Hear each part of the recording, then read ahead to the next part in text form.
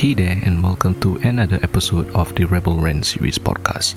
Now today, we will talk about a topic that most people fear: rejection. It is a painful feeling that we all experience at some point in our lives. Believe me, I've been there, and I know how it feels to be rejected repeatedly.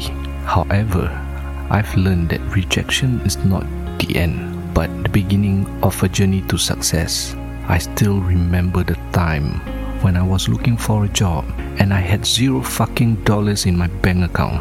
I went to numerous interviews, and each time I was rejected. It was frustrating and I felt like giving up, but I didn't let rejection get the best of me. Instead, I used it as a fuel to improve myself.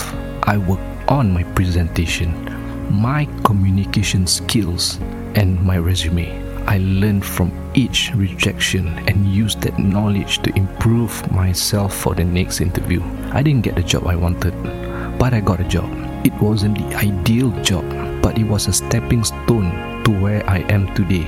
The key to success is not to let rejection stop you from achieving your dreams. You have to keep pushing forward, keep learning, and keep improving.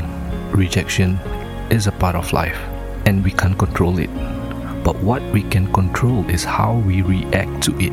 We can choose to let it defeat us, or we can choose to use it as a motivation to improve ourselves. Remember that every successful person has faced rejection at some point in their life. It is how they handle rejection that sets them apart from others. Rejection is not a roadblock, but a detour to success.